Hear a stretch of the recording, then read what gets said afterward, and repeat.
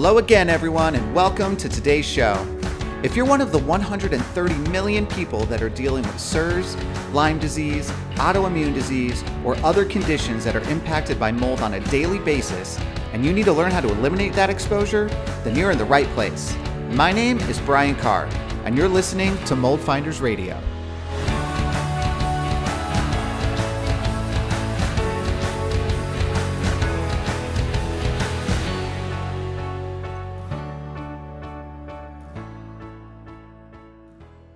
Hey everyone, what's going on? Today's cool. Today's cool because I almost feel like it's an intro to what's maybe going to happen in a couple months. I have Dr. Stephen Cabral on. He is a board certified doctor of naturopathy. He has a lot of really cool stuff and puts a lot of information out there that's very helpful for people in the mold world, right? People that are going through all this stuff. And he actually has a conference that he is putting on, which maybe we could talk about a little bit too, in October that I'm going to be speaking at as well. And so kind of thought it'd be fun to like, hey, let's get on and chat like before we get over there and maybe like kind of tease some concepts and stuff and just some different things we might be talking about. Have a little more time to get into some things here than maybe we might, in the conference sense. So really excited to be chatting with everybody. Dr. Cabral, how's it going? It's great to be on. I appreciate you having me. And yes, in just about 2 months or so, not even, I will be turning the tables on you and actually be interviewing you. So this will be a lot of fun. So I got to take it easy. So you can reciprocate down the road. That's true. Exactly. Awesome. Well, we were kind of chatting as I usually share like with everybody that I kind of come into these sort of, let's see where it goes. And, we were chatting beforehand, just, conceptually about some things. And I've mentioned this on the show before, this concept. And then Dr. Cabral actually just brought it up on his own. It's like, oh, this is perfect. Let's talk about this from both sides and like really see it. And it's the idea of treating a body or the way that someone goes through when they're dealing with like a functional medicine approach to treating the body is really how the house should be treated in the same manner and vice versa, right? And so if we're talking about someone is sick or they're having symptoms or whatever's going on, right? There's a reason that that's happening, right? Some of it is internal. Some of it is probably environmental for at least the lens that we're talking through today. And the idea is that you need to understand kind of the origin point, the root cause, right? Everybody hears the phrase root cause all the time, like what's actually causing the problem. And then what are the symptoms essentially that are getting created from that initial source root that's happening? And then you can start figuring out treatment. And do you treat symptom first? Do you treat root first? Like whatever. And that becomes part of the conversation with whoever you're dealing with, right? And the house is very similar. Where's the problem located? The symptoms are equivalent to how it's moving throughout the house and what you're breathing. And then how do we fix it? Do we start at one place? Do we start at the other? How it happens? And so I thought it might be kind of cool for us to talk through like almost that journey, like side by side, like maybe you'll start, like, here's where I start with someone that I can start. And like, we could look at the parallels and kind of bounce back and forth and see how it truly is like a through line. How does that sound? Yeah, that sounds great. Absolutely. Awesome. So let's play a game. We'll pretend that I'm somebody coming in or whatever and starting. So I come in to work with you and I don't really know what's going on. I have XYZ symptom set. And I'm kind of a blank canvas, so there's really no history of anything that's happening. And I feel like a lot of people come on our end is a similar thing. So if somebody comes in, like, where's your starting point in your head? Where do you start to start kind of getting the puzzle pieces that you even need to put together, start figuring stuff out? Yeah, absolutely. So it could be an online questionnaire, or if it's over a consultation, it would actually be a video-based consultation. Since we're virtual, we work with people anywhere in the world. And the goal is to learn a history about that person that would then lead us to be able to refine what at-home lab tests they should run. Like in a perfect world, that's how it works. And so I'm asking ahead of time, we're going to talk about every single symptom you have. And I literally say this every single time. But what I want you to do is start with the one or two that you need to fix. That those are the ones that keep you up at night. They make your life miserable, because we work with a lot of people that have been suffering for years. And so they'll go over a laundry list of symptoms. And if they start saying things like itchy eyes, postnasal drip, inflammation in the throat, poor digestion, slow digestion, bloating, gas, skin rashes, I'm already in my head, since the amount of people that we've worked with, I'm thinking, okay, this could be candida overgrowth. It could be parasites. It could be mold. It could be bacterial overgrowth or SIBO in the gut. And Mhm. so I'm already going there in my mind thinking we need to find out if this is a gut fungal issue or a systemic issue with potential mold aggravation. So then at that point, as I'm listening, I'm saying, have you ever lived in or do you currently live in a water damaged apartment or home? And those are just like the basis for the questions. They say, no. I'll say, okay, do you have an office job? Do you have a vent above you? Are you do you feel other symptoms worse when you're at work? Because I go over something called like the rain barrel effect, right? If it gets worse and worse and worse when you're in a particular area, okay, that could be a symptom. So I'm doing my best to tease out the symptoms and then because they may or may not be able to afford at-home lab testing, but if they can, that's when I say, okay, we're going to ship you out these labs to actually get definitive proof, typically through urine-based samples to see if there is mycotoxins in the urine. So I'm going to hand it back over to you now. Cool. All right. So this is cool. So one of the things is history. Tell me all the things. What are your symptoms? What are this? What are that? Right. We actually start with the same questions, not necessarily because we're going to treat something, right? But more so for us to understand how in depth we need to get in the types of testing that we are mentally now considering before we even bring anything up, the same way that you talk about it, right? So somebody starts talking about multi-system, multi-symptom type of thing. So I've gut, I have skin, I have brain fog, I have pain, right? Like several different areas, different systems. Then in my mind, I'm like, all right, this sounds like something that is beyond like a basic allergic type of reaction to something. It may be something that's possibly more of a toxigenic response. It may be something that's more of a volume of issue or something that's going on. So in my mind, and it may be something that's not only mold. So, a lot of the learnings recently that I've learned from folks like you is that, the immune system, the body responds to water damaged buildings, to what grows in there, and it reacts and it kind of creates this cascade of things. And recently the learning has been it's not only mold that does that, bacteria can create similar reactions, things like that. Right. So in my mind, going through the health symptoms and kind of having the same type of questions is more so how in depth already am I thinking that we need to get in terms of what a sampling panel might look like in a house, right? So I have an idea of what that goes, and that goes down in the notes, and I have an understanding for later in the conversation. If I'm even bringing up bacteria, if I'm not bringing it up, if people are more focused on mold and that's why they came in and it aligns with that, then cool, right? So that's kind of the first piece. Then comes the house history piece, right? So now here's where like the house starts equaling the person, right? So your question was, do you live in a water damaged space? What I've learned over time is that nobody knows the answer to that question really. In their mind, they define a water damaged space as like, I had a flood or something, or like something major that's happened. And so most people, when the question gets phrased just very like broadly like that, the answer is usually no. Um, Even though it's not true, because the term water damage in their mind means like a larger big thing that's happened. So then what I start doing is I start kind of walking them through their house. Like, hey, so tell me how many bathrooms you have. Just kind of give me a walk through the house. Oh, I got a few bathrooms. I got this, got laundry here. Cool. In this bathroom, have you ever had like, and I start prompting questions to try to get answers, right? So like, have you ever had like a drip under your sink? You're like, oh man, my little faucet's drippy. I have to like go tighten that or I have to go do this. Have you ever like, do you have kids in this bathroom? Do they splash down on the walls? Do you ever see like water staining on the walls? And all these like kind of little prompting questions.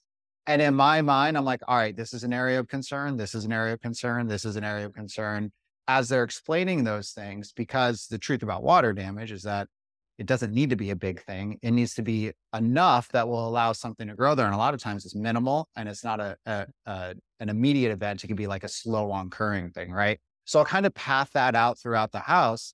And then I have notes sitting in front of me before I've ever stepped foot in the house of I'm at least thinking I need to test here, here, here, here, here without seeing anything. And then we'll go through and do the inspection. So that's kind of my onboarding piece of trying to understand the starting point, the panels and all that stuff before we even see anything. So I think we're on equal levels at that point now. It's kind of fun actually. So let me kick it back to you. All right. So what's next? So next step would be the actual lab testing, and there's really 2 to 3 ways to do this. The most comprehensive way for overall, let's say, metabolic dysfunction, including candida overgrowth, yeast, bacteria, and lower levels of mold, would be running something called the Candida metabolic and vitamins test, also called the organic acids test. So the first page of that is essentially like a microbial organic acids. And what you're looking at is there any essentially waste from candida or yeast in the blood that's then been filtered by the kidneys that's come out in the urine now as some type of mycotoxin or yeast fungal based marker. So it's not pinpoint accuracy, but it shows that there is something there. And it's a great starting point. So I love that because not only if they run that test, they can also learn about vitamin deficiencies, mitochondrial issues, neurotransmitter issues that are absolutely affected by mold. Kids with ADD, ADHD, any brain fog, that can absolutely be mold induced. Yep. So we get a really good look at that. And then if someone wants to get even more refined specifically for mold, because they had a what's called like a water heater that let go and it's just flooded. Okay. For that individual, you have all the symptoms. You had a known leak, which is probably a better term than water damage. It was there. You had a water stain saline, whatever it might be. You never replaced the sheetrock. Let's run something called a mycotoxins test. And a mycotoxins test now is going to look at 4 or 5 different categories of deeper levels of mold that, again, looks for the waste products of the mold themselves. That would be a simple urine sample. And this is literally both of these labs are as easy as a small sample of urine that comes with a freezer pack. You put it in, you ship it back to the lab, you get the results in about 3 weeks. So it's really simple, really straightforward. And then we'll go on to then what we do if we find the mold and how we fix that. So yeah, this is great because I'm learning myself as well. Don't say water damage because people do think about a flood. And it could literally just be a water stain when you bought the place and used Bin's stain killer and just went over it. And didn't even think of that. It's underneath the sheetrock. Yeah, it's crazy. A lot of the stuff around mold is actually it's like stigmatized almost. Like people feel like they did something wrong or they have a dirty house or they did something if you imply that there's a mold issue there, right? And it's like so like not how it works, right? Like I literally my room, nobody can see, but like I'm in my room right now. I have a wall back here. There could be a bunch of mold behind this wall, not anything on the surface, because maybe on the back side of this, there's a toilet that has a slow leak into the wall behind there and you can't see any of it, for example. So like it's it's not anyone's fault. I'll just kind of insert this in before I get back into the game we're playing, is that it's not anyone's fault. And so when we understand that it's not an indicator of like I'm not a clean person or don't maintain my house properly or whatever, nobody ever taught anyone how to understand this stuff. Therefore, you can't know what you don't know, and it's not your fault yet, right? And so anyway, so that's just like a quick thing I thought about. But going back to the game, so the interesting piece, so you mentioned, okay, we'll do like a test kit, kind of get a general idea of what's going on, right? So now there's a step in here where some of our clients will kind of do that equivalent step, and some of them will skip to the next one. So there's kind of 2 paths on how it works. So some people will have, and keep in mind that the people we're talking about are intersecting what you and I are doing kind of like at the same, like they might be talking to you and then they're calling us and talking to us and different things, right? So there's like a bit of an intersect here. So let's say somebody went down your path and they got their urine test results back and it shows that there's a reason to be concerned about a mold issue. Let's say that they now have a little bit of at least biological validation that there's something going on, right? So at that point, there's then kind of 2 paths that person would take. One is they would just believe you, which hopefully they would, but a lot of people don't because they can't see it. But hopefully they would believe you and say, okay, I need to get my house figured out. And they're in the mindset of, I believe it. I need to get my house figured out. They would call us. We would do everything I just talked about. And we'd be like, okay, let's figure out how we start this process, right? We're ready to go. Now, the other version of this is I did this clinical test. It's saying something's going on. I look around my house. My house looks great. It's clean. There's never been a flood. I don't really believe that it's here. Maybe it was where I lived before. Maybe it's somewhere else. And so there's this little interstitial step, which is the equivalent of what you're doing with the test kit for the body, which is a test kit for the house. So we have one that's called the dust test, and you can order a dust test kit. It comes in. It's very, very similar. So people listening, if they've heard of ERMI, very similar to ERMI. some small tweaks in how the data is represented to get rid of the ERMI score because it's useless. I won't go into all of that, but if anyone who's listened to my episodes rant about ERMI, you know why. And it can even add in analysis for mycotoxins or endotoxins within the space. So basically, what you can do is do a dust collection sample throughout your house. Dust is the place to look because dust harbors everything that settles in our environment for extended periods of time. And as we walk around, we resuspend dust consistently into our breathing zone, and that becomes our exposure path. So dust can be really telling to understand what you're breathing in your house. It's not going to tell you where it's coming from. It's not going to tell you any of that stuff, but it will tell you at least what's happening from like a screening perspective, kind of what you're talking about with your urine test, to at least give some direction on, okay, there's now a next step that we need to dive into here, right? And so if somebody wants to do that, they do the dust test, comes back. Let's say it validates that there is a mold problem in this house. Man, there's something going on. You couldn't tell by looking around, but man, there really is something going on here. And then we can move into the inspection portion of what's going on, which is then going into deep dive the house and really try to isolate what's happening. I'll stop there before we talk about what that looks like, but that's kind of the equivalent path of what you outlined. Yeah, absolutely. And just for a little color on that as well, I've had to do that now twice with a new home that I bought. So we moved into a new house. We had it tested ahead of time, and we did actually. So what's interesting to me, I didn't know, and it makes total sense. I should have known this, but they test the outside ear first, and then they test the inside ear. At least the test that I had run, and in my area, there's high levels of mold in the air. And so what they need to do, and I shouldn't say high, there's mild to moderate levels of aspergillus and other forms of mold in the air. And so they want to make sure that that level is not necessarily higher in your home. So when I had these labs run, obviously the before and the after was higher in my home. Okay, we found the specific areas. I didn't know it because, again, some homeowners do this. You buy a home, you go in. My wife, she can smell mold anywhere. My nose does not pick up mold. I don't smell anything. And, from years of sinus infections when I was younger, all that, I don't smell it. And so she knew in the garage, and I was turning this into a gym. I was turning our garage into a gym.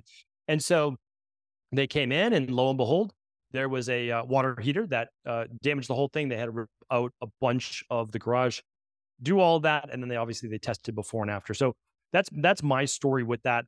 And ours is not dissimilar for what we do. So I won't jump into the whole protocol yet, but what we do is we do the symptom questionnaire. If you're able to and interested, we do the lab testing. The lab testing is third party. So it's not like me even trying to, I won't never know what the results will be until you get them as well. So we both look at them. We say, okay, there's elevated levels. Let's look. And we don't actually begin our mold protocol yet until we work with someone like you. Because if we don't know the root cause, then we're going to have to continue to do mold protocol after mold protocol after mold protocol. And that's not the goal. So their house that they're in right now might be clean, but they moved there 6 months ago or a year ago, and their home before that had the water damage or the leak or the mold. And that doesn't mean that it left their system. It just means that it may have died down a little bit and not as chronic. So I make sure, again, that they're working with someone like yourself and that we then move into the mold protocol. I can dive into that now for what we do, or you can jump in. Yeah, let me jump. This is an interesting spot in it because the next phase for you is now the treatment piece, right? Because now we've done some stuff. So on our end, the diagnosis piece is really two-phased. There's a little bit more there in terms of what we're doing, right? So the first thing is general screening, what's going on, what's happening. Then we get into let's dive the house. And this is where like the intersection between us happens, right? So like and what you said, I've heard from many other people, and I've seen to be true as well, that if you're trying to treat somebody who's still being exposed to a root of what's happening, that maybe they'll get a little better, but at some point they'll probably plateau. Maybe they'll get worse again. Like you just don't get to where you want to get to. I always use the analogy, like just imagine you walked in your front door and some dude just punched you in the face every time you walked in the front door.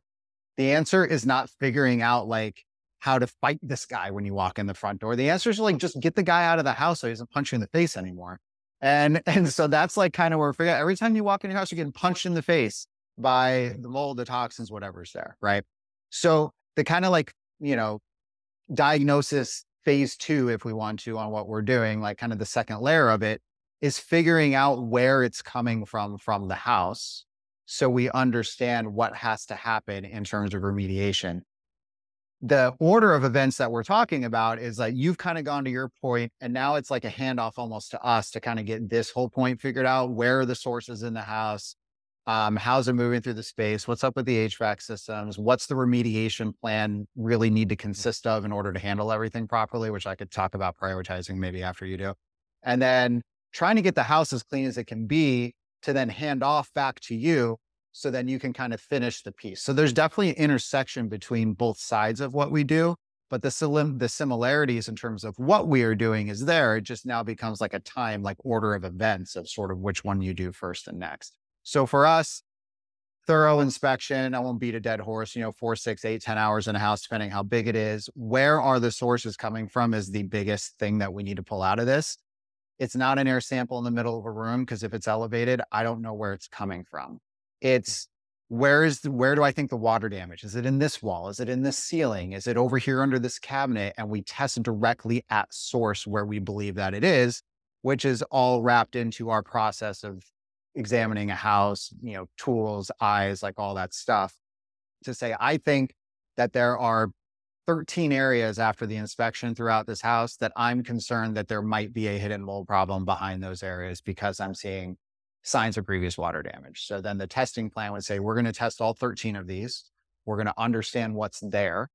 We'll also want to be testing your HVAC system to understand if it's been cross-contaminated and to see if that needs to be addressed in a cleanup plan. And then after that, we start talking about how we address it, right?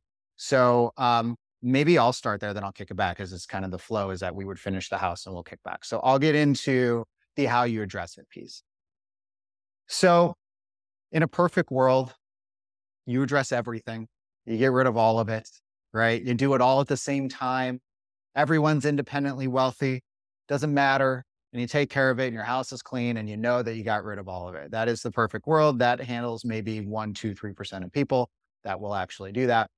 So the more realistic conversation for everybody listening is, let's say I go through and there was 13 areas that I thought were a problem and I found 10 that actually were a problem. Say 3 of them were fine, 10 of them were actually a problem. And out of that, the conversation comes up with, Brian, there's 10 things here. I got this over here, that I can't do all this. Can't afford all of it, can't handle it. How do we work through this to get benefit and get the most like that I can get out of the dollars that I have, right? Mhm. So that's where on our end, we come in with various priority frameworks that we can help people walk through. There's a lot of different ways to think about priorities. One way is to think of it strictly by numbers. I'm looking at the numbers of these 10 samples. These are the highest. These are the ones you hit first. These are the next highest. These are the ones you hit next. So there's a very linear way of thinking about it. Sometimes it makes sense to do it that way. Sometimes it doesn't, because maybe the things that are the worst are in the areas of the house that they don't spend as much time. Exactly. So it's like, okay, so we at least want to tier it out from a numerical perspective, at least have that lens to look at stuff. And the next part of the conversation is really around, how do you live in your house? Where do you spend time? Also, who's the one that is sick in the first place that triggered this process? Is it you? Is it your kids? Well, if it's your kids and we found stuff in your room and their room and you can only do one room, we're gonna do the kids' room, right? You start like kind of layering these priority conversations on. And so for us, we have a couple basic frameworks, but a lot of it turns into conversations with our senior level consultants that get on with people and start talking through the whole scenario. If we do this, here's what we're missing. Here's what we think can happen, but here's the benefit you can gain. And you kind of start trying to apply the 80-20 concept in a more specific lens to goals, initial problem sets, and all of it, right? So that's kind of the thought process. Remediate as best as you can. Post test after you remediate to make sure whatever you did try to clean up actually was cleaned up, right? This is like one of the biggest problems in our industry. But if the post testing comes back clear, which I have other episodes on that, so I won't dive into how we do that, but go through the post testing on all that. And if that's clear and we say, okay, this is the best we can do for right now, then that's kind of where we're like, okay, that's now we hand it back over. And so the question I have to you before it being like a hard cutoff on a handover is, are there things you're doing with people during the process to try to help minimize the effect that they might be having in the house? And then once they get the house handled, does that change afterwards, or is it a continuation or however? So that's kind of the handoff there. Yeah, yeah, absolutely. And that's great. And I'm glad to hear you say that because obviously you're the expert in the space, but we make those recommendations. So let's say there are 10 spots. So for us, the bedroom always has to be clean and clear Mhm. because you're in there for sure for 8 hours for most people. So you might be at work for 8 hours, you might be out of your house for another two. So no matter where you are in your house, you're most likely in your bedroom the majority of the time. So we cut out the EMFs in the bedrooms. We don't put people's heads next to an outlet, when they're sleeping. We make sure there's no mold there. And then after that, it's really, like you said, process of elimination. So for me, and you might differ on this, but for me, it's bedroom and it's HVAC. And because if it's in the HVAC, then it's blown over your whole house and you're just basically breathing in spores all the time or some type of mold. And so that's kind of how we look at it. And then the other issue though is not everybody owns their home. And so they're renting. And so what happens when you're in an apartment, you can't get out of the lease. You don't want to get out of the lease. You can't afford to go anywhere else. And you're in a place with mold. Okay. So then it's a lot of times it may be a bathroom. So you're trying to keep that door closed to the best of your ability. We're putting in a small air filter in the bathroom that can continue to run. And we're using other air filters in the home that are actually pretty good at grabbing mold spores and mold out of the air. Not the best, but better than nothing for sure. And it circulates the air to pull that in, which is great. And then from there, we are actually doing and beginning our mold protocol and immunity protocol at the same time so that we start to empty that rain barrel. So your analogy was the guy at the front door punching you in the face. It's like, get the guy out of your house. It's the same thing. It's like empty the rain barrel. The problem is every time you go back in that bathroom, the less time, the better, because you start to fill back up the rain barrel again. So the protocol at least allows you to empty it. Same with the air filters and everything else. Keep the windows open. Do things like as long as there's less mold outside. But I mean, I'm from New England, and when you're in Massachusetts and you're in Maine, the mold counts are actually quite high in the fall and for sure in the spring. And you get the moldy leaves, and you've got mold in the air. And so, as someone who used to suffer from allergies, I know for sure that sometimes not all that fantastic to be able to open the windows as well. Yeah, it's actually an interesting conversation about open because anytime I talk about easy things you can do, air flushing your house, which is opening windows, is a piece of it. Air filters are a piece of it. Thorough dust cleaning is the third piece because everything lives in the Mhm. dust. So if you do a dust cleaning and you get the dust out of the house, 70% of the dust out of the house that's settled. Well, that can't pop up in your face anymore to breathe. So you've literally removed 70% of your exposure pathway if you get to that point. And then what is popping up in the air filters are hopefully getting a portion of that, right? And you start like kind of trying to, manage it the best that you can. The air thing with the inside outside is interesting. Um, I think when you hear like open your windows, it's like I have to live with my windows open for this to happen. And it's not really true to get a dilution in the house. You actually don't need the windows open that long.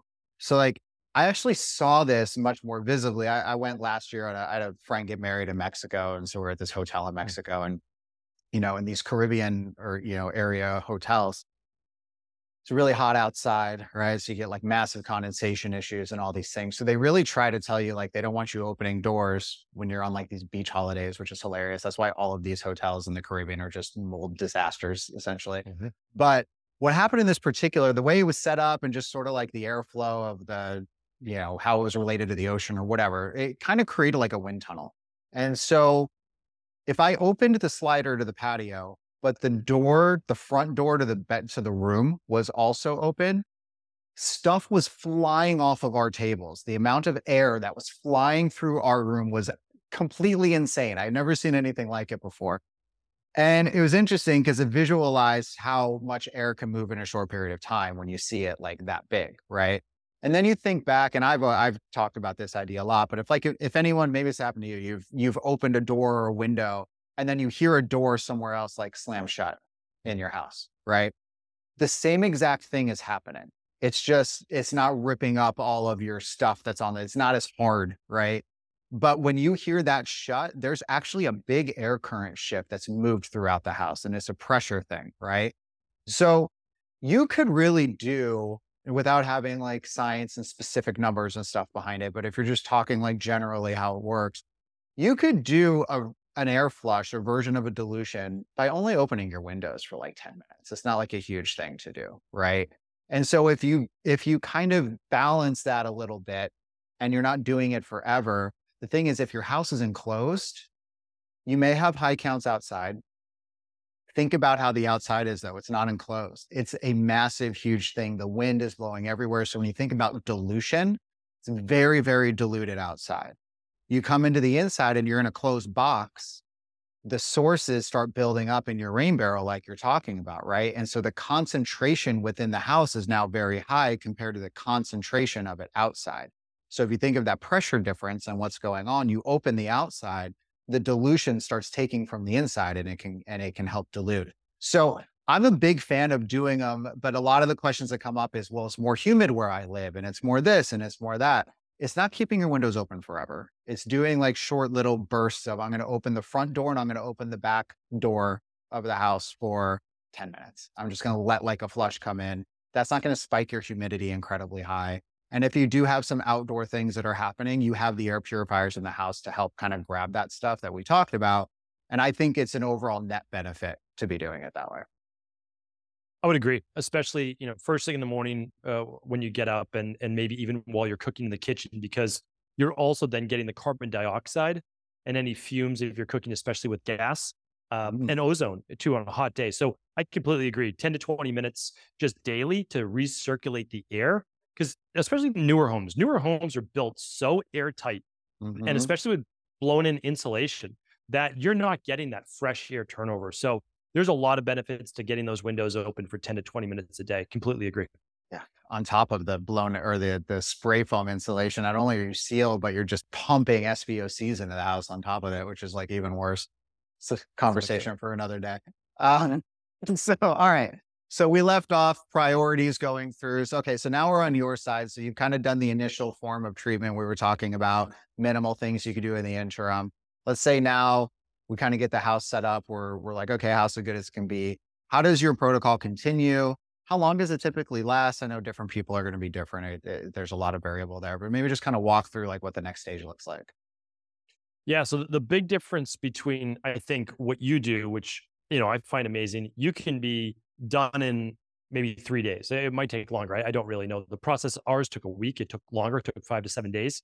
We did Mhm, it in both my daughter's bathroom and we did it in our garage because we mhm, found two areas that were, we also did a 10-hour testing day. So they looked at everything, mhm. which we wanted. I mean, just me being in the field, I wanted to make sure that every room was checked. They went to each of the vents, they went to the bathrooms, especially.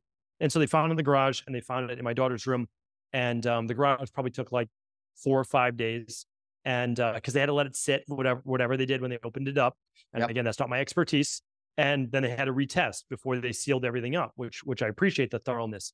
But for humans, we can't rip out our insides. Right? We can't do Right. that. And that's the unfortunate thing. So we can't get this done in a week's time. So the protocol is actually starting with typically a functional medicine detox, which opens up, if you think about it, that's opening up the windows and doors for airflow. You open up your liver detox pathways. Your liver filters all of the blood in your body every 5 minutes, every 5 to 6 minutes. Your body, your liver literally filters 1 liter every minute. And it's Wow. um, something like 250 liters a day. It's absolutely astounding at how much blood just flows through this large organ underneath the right side of your rib cage. So the Wow. problem is it doesn't get everything. And what our job is to be able to open that up. So we do a 7 day, a 14 or 21-day detox, depending on what the person needs. And then we move into what's called a mold protocol. And the mold protocol has three parts to it. And I think that this is where people go wrong, because I know when I was originally taught 20 years, 15, 20 years ago or so, it was okay, you're going to take these binders and that's going to bind up all of the different mycotoxins in mold. Now, that's not necessarily wrong, but it means that you've already gotten them from your liver to your intestines to be able to bind them up. We need to get them there first, and we need to open up the detox pathways on a daily basis. So we're using things like what are called phase two liver detoxifiers. I don't want to get too in the weeds, but we're looking at things like selenium and glutathione and taurine and N-acetylcysteine. So we're opening up the liver so that it can do its job to remove these things after we've used a very specific product that contains a synergy of herbs like olive leaf. One of the big ones that nobody talks about with mold is rosmarinic acid or rosemary leaf. It's one of the most potent natural antimicrobials and antifungals that will kill yeast and mold. So we have a synergy of about 10 different herbs that we use in the mold protocol. And then what we're doing is we're opening up the liver. So it's going from blood to liver or kidneys. And the liver is actually then bringing it to the intestines. And then in intestines, that's when we use a binder. But we use a very special binder. It's called universal binder. And it's because it's low histamine. People with allergies or mold based issues typically are more what's called Th2 dominant. They're more sensitive to smells and chemicals and foods and everything. And so they're one part of your immune system, Th2. So we have a low histamine one, which means it doesn't have a lot of charcoal. We're using things like bentonite clay and humic acid, fulvic acid, et cetera, to bind it up. Now, your body can safely eliminate that through a bowel movement or if your kidneys, just when you urinate. So that's our protocol that lasts 8 weeks. So you have functional medicine detox first, then the 8 weeks. And then we're usually moving into an immunity protocol, which is very simple, which is vitamin C, zinc, and vitamin D3 on a daily basis. And that is now because it's not done. Like your immune system is recovering and it's being able to now rebalance after who knows, months to years of having mold harbored inside of the body. The ultimate goal of any, especially naturopathic doctor or integrative health practitioner, is not to be the healer per se. It's to give your body what it needs in order to heal. And so our job is to give a big boost for 8 weeks to heal it and then let your body take over. Now that you've emptied that brain barrel a lot, give your immune system what it needs so it can continue then to push out any remaining mold that might be there. Very cool. I like how you describe the purpose of a integrative or functional practitioner is to let your body actually do it as opposed to being, the magic pill that fixes it for you. Um, so a couple questions. So 8 weeks in the core protocol. How often is that enough time? How often are you revamping the protocol because maybe they haven't removed everything they need to? Are you testing after the 8 weeks to kind of see what pre and post looked like? Like how does all that look? Well, the truth is that most people they just caught it too late. And because at first you just feel maybe a little bit more groggy when you wake up, or you might start just getting a little bit post sinus, but no big deal. Like you just don't think too much of it. And then, you start to feel like you need a little bit extra coffee in the morning. And you've already, again, you're filling up that rain barrel. I don't know any other way. You're just getting more symptoms. Like it's just my analogy of saying that Uh, because I learned it when I had terrible allergies when I was a teenager. I didn't understand why. And so by that point, you have a lot of inflammation in your body. You oftentimes have a lot of gut issues, and you most likely, a lot of times, you have candida overgrowth, another fungus, same type of family in your gut. So, what we're doing is we're actually doing what's called the CBO protocol first. It's a candida bacteria optimizing protocol. So, we're getting rid of the yeast and fungal overgrowth in the gut and balancing the bacteria because you might have bloating, you might have gas, you might have a lot of issues there. We do that first, and that's because 80% of your immune system is in and around the 26 feet of intestinal tract that you have. So if we don't fix that, if that's not balanced, then we're always fighting an uphill battle. so So is the that truth, different than what you were talking about before, or yes, that the same 8 weeks? So that's a different portion. no, that's different, Got and it. but it's more effective. So this is how it's most effective: is functional medicine detox, 12-week CBO protocol, which is life changing for most people because it affects the entire body because it affects how you assimilate food. And it affects inflammation in your gut, which is again 26 feet of intestinal tract from essentially your rib cage down to your hips. And then after that, we move to sealing up the gut wall, healing and sealing. So intestinal permeability, if people have heard of leaky gut before, well, mold can cause leaky gut as well. Yep. And then after that, we move into the mold protocol. So it becomes 5 months, which is now extremely effective. So people who didn't get results before, it's oftentimes because they did a little something for the mold. They worked on killing it at that time, but it didn't get it to a deep enough level. So by us doing a thorough protocol, that is tremendously helpful for people with all sorts of stealth pathogens, and one of those being mold, of course. Yeah, going back to the whole analogy train. We work with so many people who have gone through it a couple times, and it's like, oh, we did this, we had this inspection, we had this remediation, we're still sick, we're still seeing signs, right? And it's like, and I say this a lot, and you kind of alluded to it also. The reason that something doesn't work, at least on our end, is because you didn't do it right.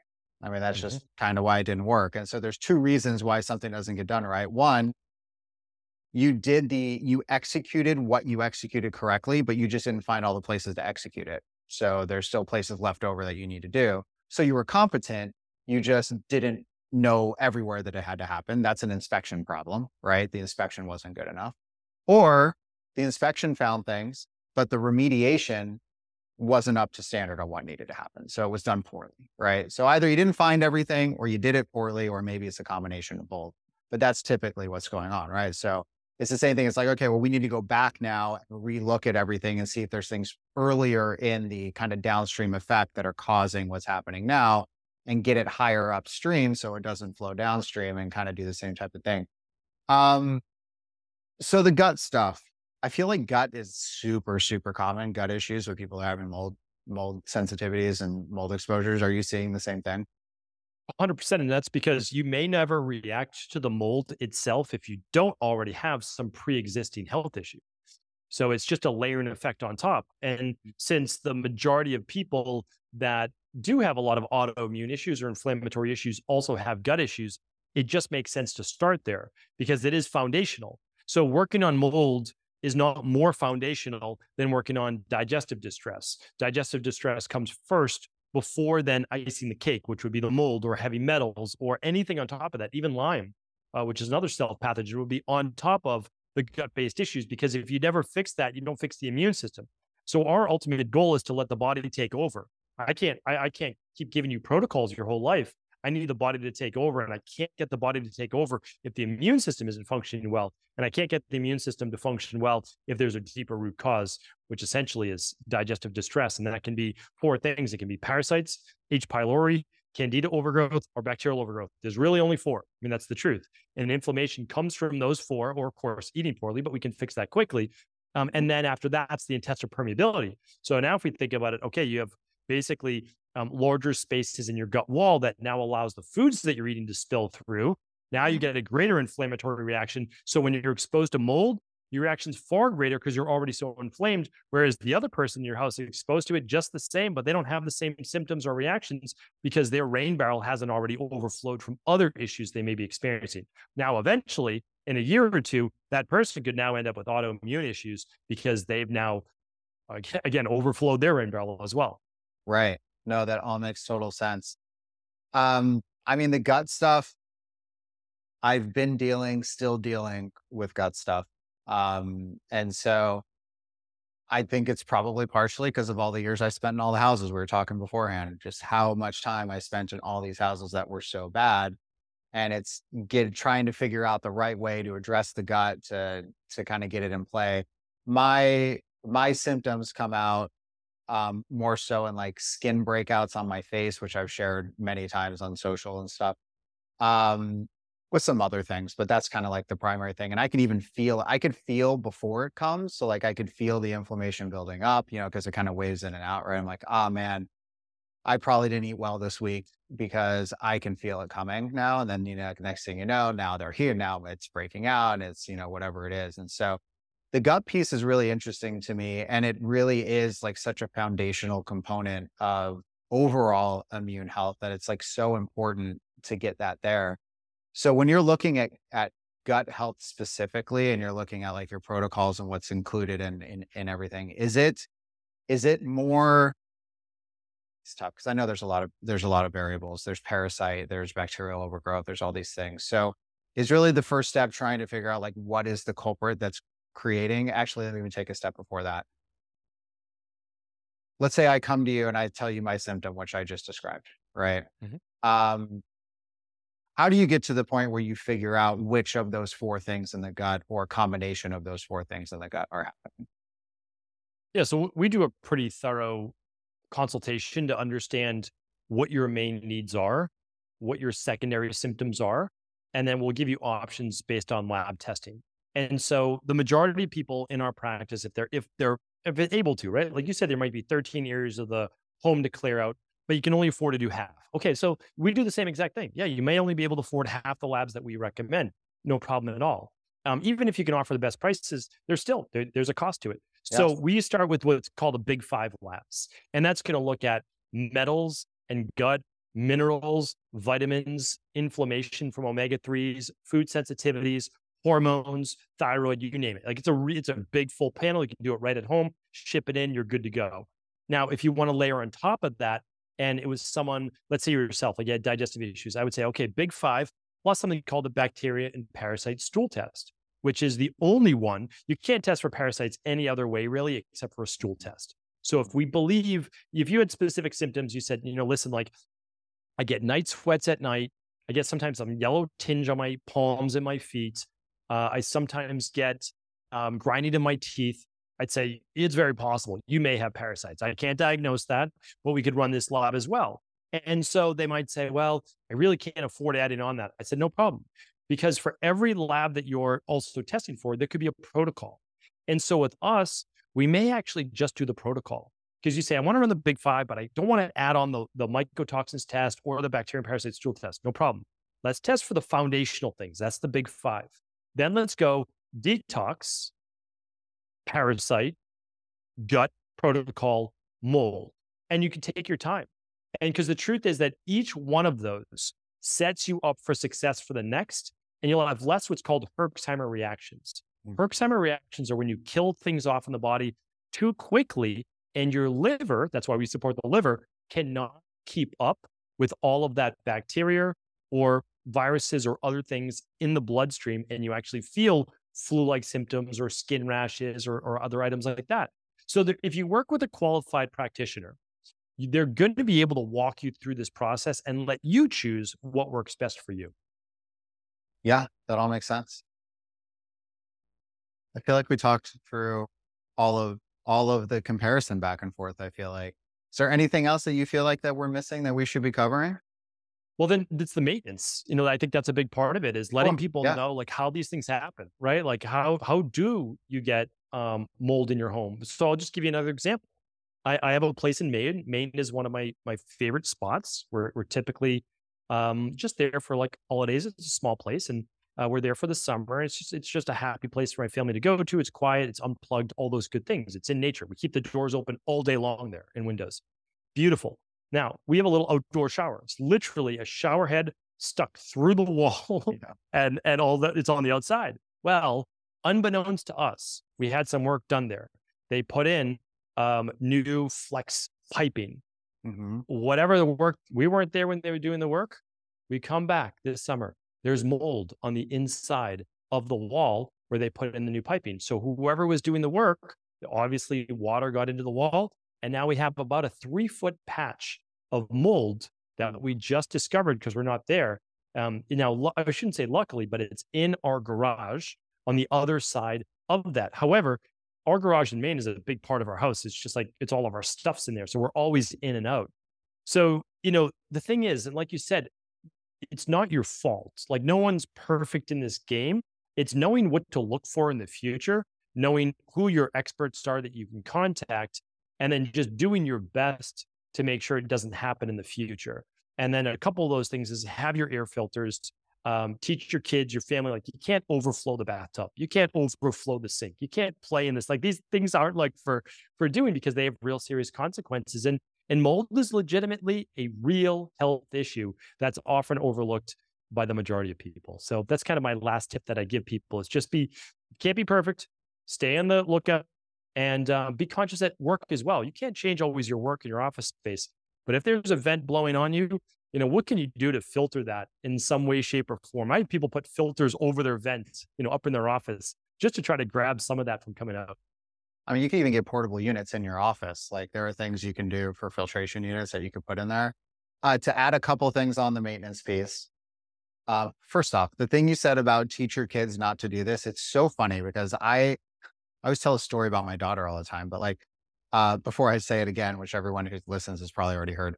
Um, if I'm in a house and I'm in a kid's bathroom and there's water damage on the baseboard by the tub because the kids are splashing around, and I get on a call with the clients, like review, okay, so this looks like an issue. So what's going on? They're like, well, I mean, that's the kids are splashing. Like, okay, that's no different than turning a water faucet on and spraying it on there, right? Like it's the same thing. And it kind of comes into this thing that I think actually applies to a lot of things in life, but I won't get so philosophical on it. I'll keep it here. Is that there are things that we consider to be normal because it happens all the time. it doesn't mean it's okay that it happens all the time. It means that it does, and we have normalized it. And now we don't look at it the same way because we see it all the time. And we now start, it doesn't like stand out like a red flag when our eye scans it anymore because we see it everywhere. And our brain computer's like, oh, we see this all the time. This is normal, whatever.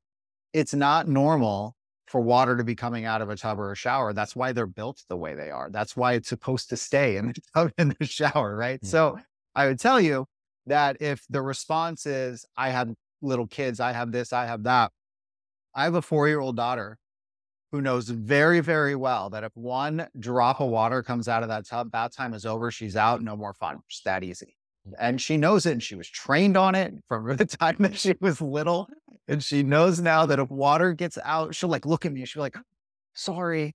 And it's funny. It's like, all right, it wasn't on purpose. I don't end the baths like I used to, to kind of teach the math, teach it, right? But it's like she now is very cautious about water getting out of the tub, which is the lesson that was meant to be taught throughout that whole thing. Um, and we can make these little changes, and it's not something that's out of our control. So just when you say, well, this is something that happens all the time, it's normal, it's this or that, try to take a step back on like why you're saying that and actually ask yourself, is it really out of my control and it happens all the time? Or is there actually something I could do and I just don't because I have inherently normalized this inside, right? And so there's just like a piece of that. Other maintenance things of where to look. So it's looking for signs of water damage. It's not necessarily looking for mold, right? And I think that's the biggest mistake that happens is people go looking for mold, and most mold is behind something, so you can't see it, right? So you walk around, I don't see mold anywhere, and then you think you have no problem, right? So areas where there is the most moisture are the areas that you should be having your eyes look at more frequently as a maintenance kind of walk around your house, right? Under every sink, at least every month, take everything out from under your sinks and just look. Is there little bubbling? Is there stain discolors? Is there things going on that weren't there the month before? So many issues happen in sink cabinets where it's a little bubble in a floor panel of a sink Mhm. that doesn't look like mold, that doesn't have a massive stain around it. Yet on the bottom side of the floor panel, because the water soaks through, there's stack, there's cotomium, there's acid, whatever it is like growing under there. Looking in those areas, your toilets are big areas, your tubs and showers are big areas. So, and your washing machines, those are kind of like all the big areas.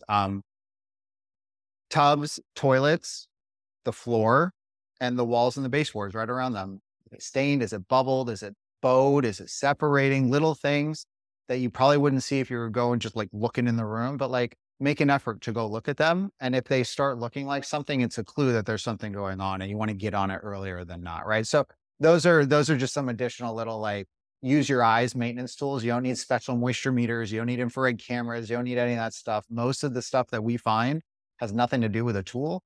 It has everything to do with just like knowing what to look for. And so those are like some of the little tricks to look for. Yeah, those are great tips for sure. I appreciate that. Cool. So, where do people find you? You're everywhere, I feel like. But for those of you that don't know, Dr. Cabral, where do people find you? My main website is stephencabral.com. It's Stephen with the PH. And from there, you'll be able to find my podcast, which is the Cabral Concept, the live event, the Reimagining Health Summit. That's Brian, you'll be speaking at in just a little bit. So that'll be super exciting. We're going to do some really engaging TED style talks and then live Q&A engagement from the audience. Your talk's going to be huge. People are going to, this is a topic that people now are learning more and more about. Every year that goes by, we have more people come into our practice asking about mold where they didn't before. Nobody asked me 10 years ago about mold. And it was Lyme 10 years ago. Now they're asking about mold.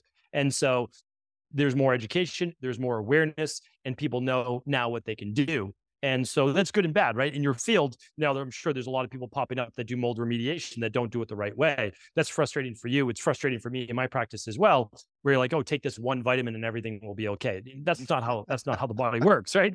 And so, but no, that's it. I'm on social media. I have my podcast, I have my book, which is aptly called The Rain Barrel Effect, and we're always happy to help in however we can, for sure. You said the book is free. Did you say that?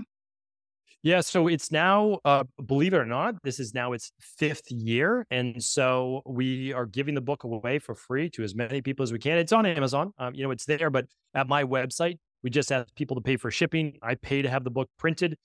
My biggest thing is education. So I also teach health practitioners. We certify health coaches and practitioners to do what we do. We have almost 5,000 practitioners around the world. And my goal is to get this information to as many people as possible. I call it putting a health coach in every home so that they can do just what we spoke about right now.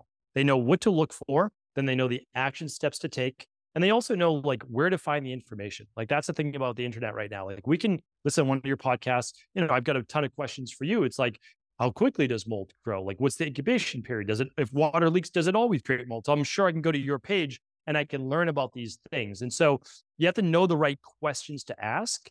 And Yeah. if you do, from the health education you have, you can always find the answers. And then you could say, okay, you know what? I need to call an expert in this particular area. So that's what I try to provide through either a book or podcast, just a lot of free information.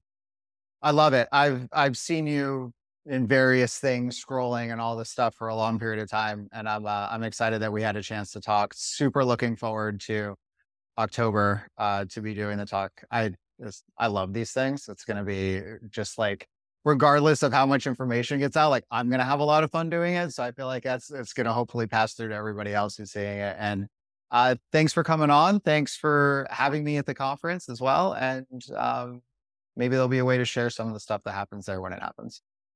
Appreciate it. Thanks so much.